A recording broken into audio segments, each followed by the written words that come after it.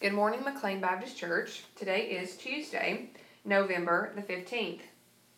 Hear these words from the 6th chapter of Acts, verses 1 to 6, regarding stewardship. Now at this time, while the disciples were increasing in number, a complaint arose on the part of the Hellenistic Jews against the native Hebrews, because their widows were being overlooked in the daily serving of food.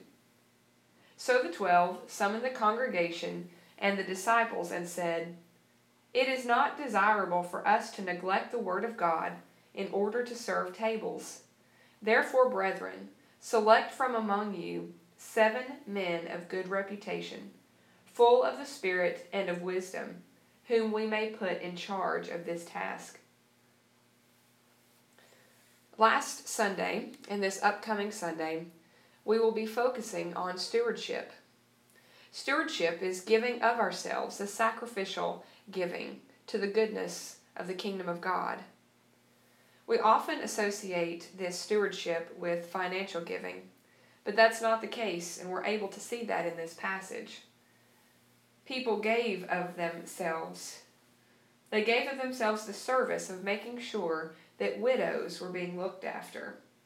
They gave of themselves to service that the church was being made whole and that no one was being left out. That was a difficult gift and even a gift of sacrifice. They had to make an extra effort to do that. They had to be advocates and to show God's love. We encourage you to think about your own stewardship, your own giving sacrificially. If that is giving of your time, giving of your energies, or even giving up something that you love doing just to make sure that someone is not being left out, that too can be stewardship. This week, we just encourage you to think through your stewardship and how you are giving of yourself to the kingdom of God. Bring that with you on Sunday as we explore God's Word together to see what it has to say to us about this very matter. And now, as you pray this week, we just ask that you would pray a special prayer for the family of Hazel Peacock, who passed away yesterday afternoon.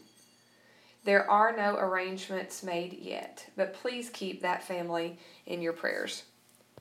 Also, continue to keep Kim Powell in your prayers as she undergoes treatment for breast cancer, and Chuck Gamble's father, who too is just coming out of the hospital.